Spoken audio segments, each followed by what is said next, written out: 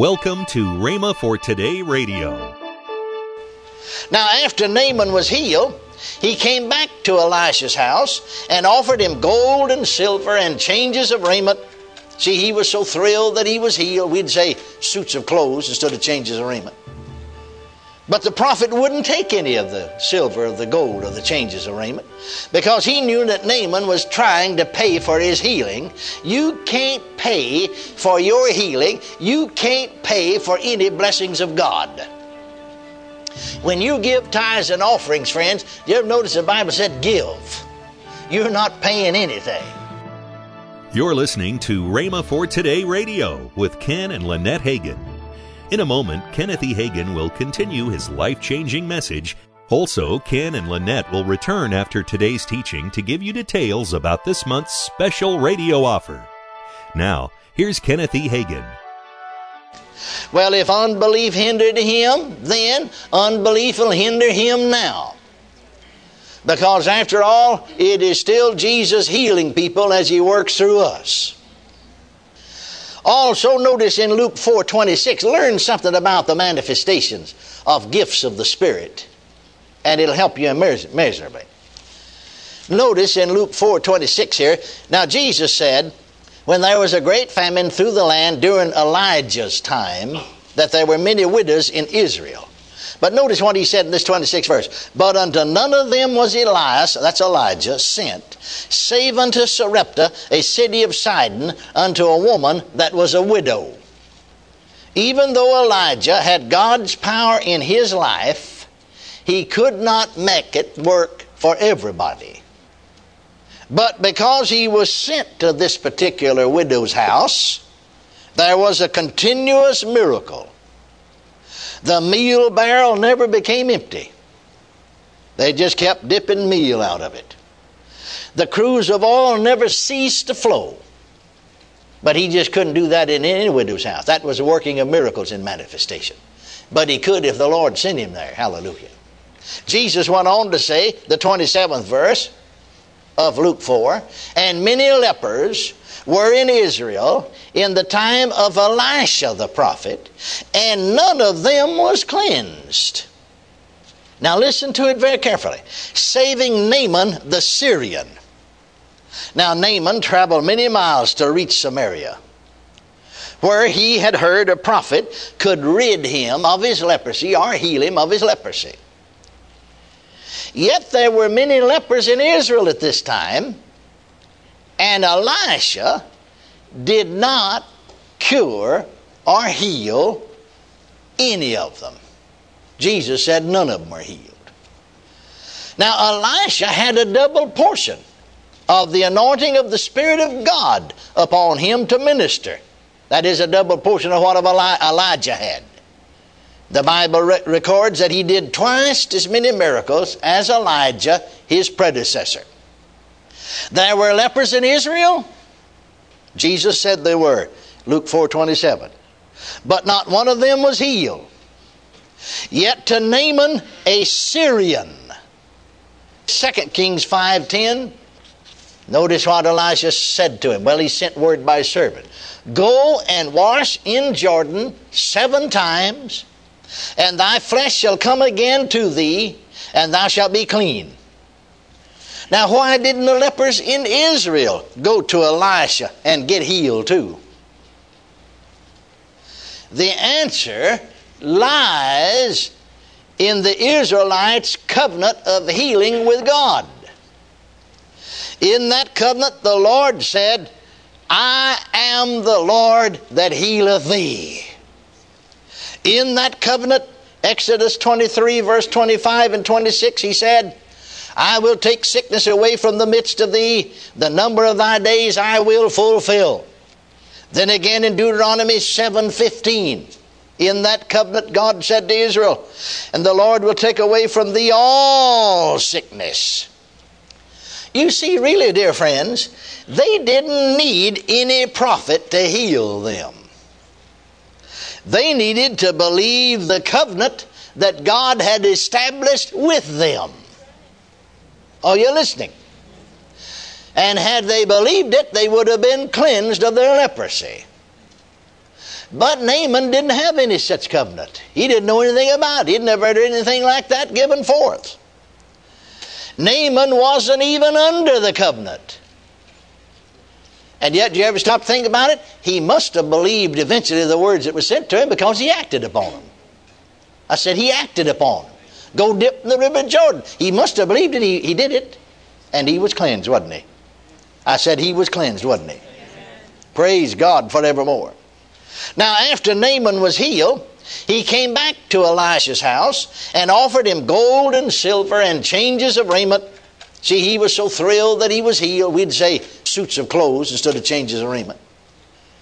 But the prophet wouldn't take any of the silver or the gold or the changes of raiment because he knew that Naaman was trying to pay for his healing. You can't pay for your healing. You can't pay for any blessings of God.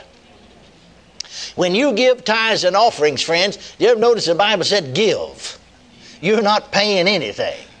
Are you listening to me? But you're just showing that you love the Lord. Hallelujah. You appreciate His blessings. Now, Elisha's servant, Gehazi, the very fellow, you see, Elisha didn't go out there and see Naaman. He sent Gehazi out there to tell him go dip River Jordan. This same fellow that we might say was involved with the man's healing had a covetous spirit. He was there, of course, and when Naaman come back to offer him the silver and the gold and the changes of raiment. And so he ran after Naaman when he left and told him a lie. Notice what he said in 2 Kings 5:22.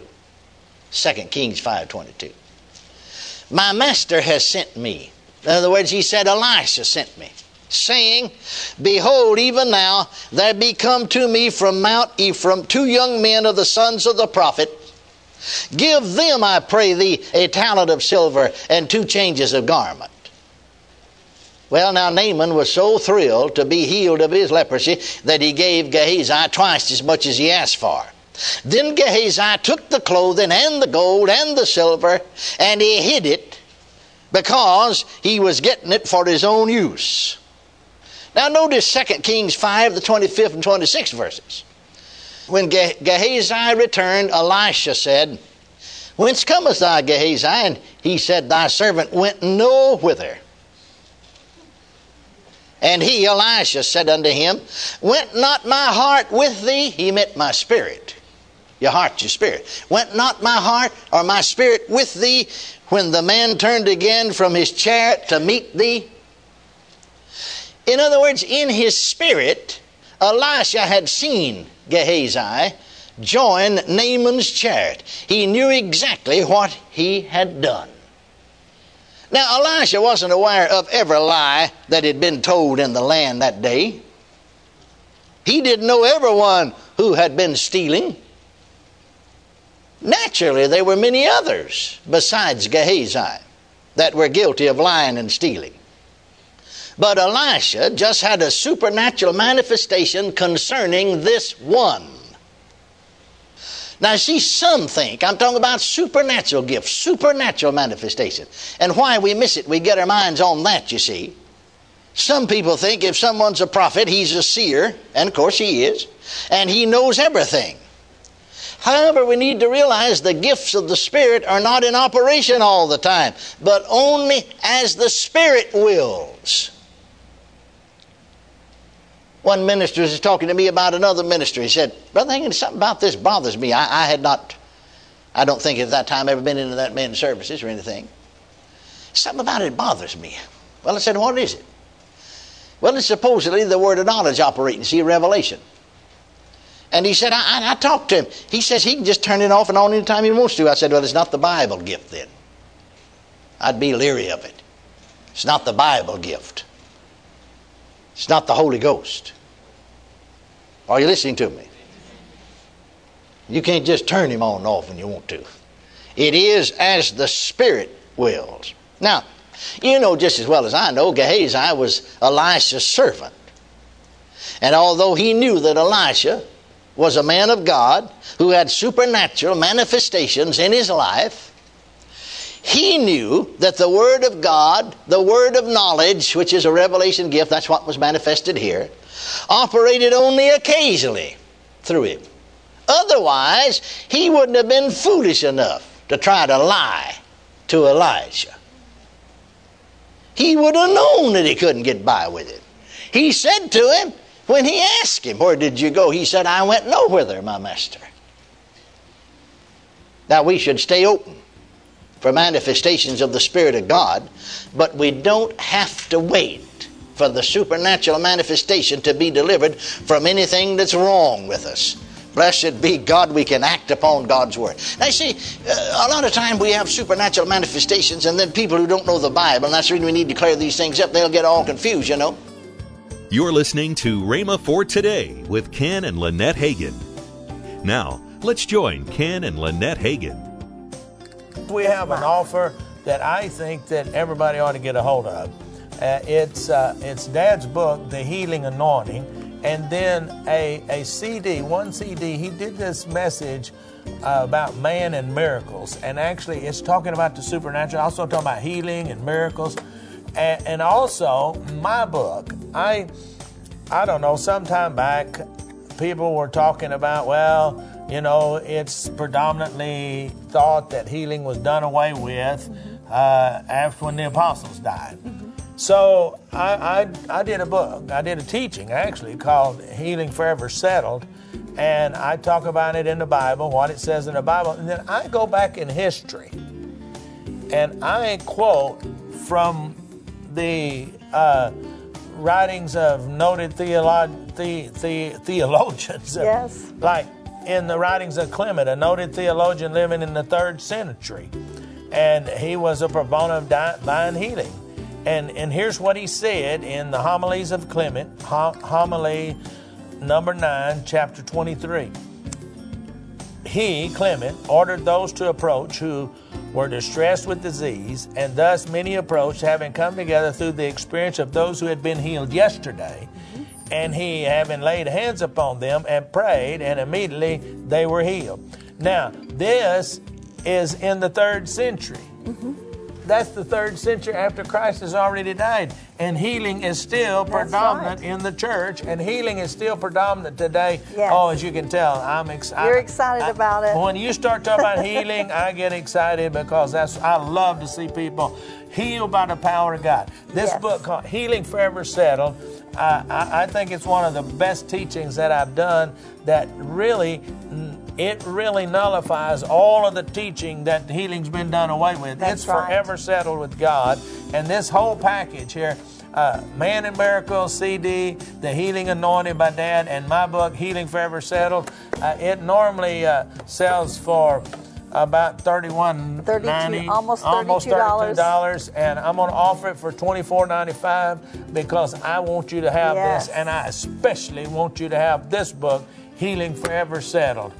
So, hey, go to your phone right now. Go to the computer, really. That's the best place to go. That's right. And you can order it, and it gets shipped out. Actually, if the orders come in one day, they're shipped out by the next day. Absolutely. So if you'll just go right there on the computer and go to rhema.org, and you can order this right now. Yes. Hey, I want you to have it.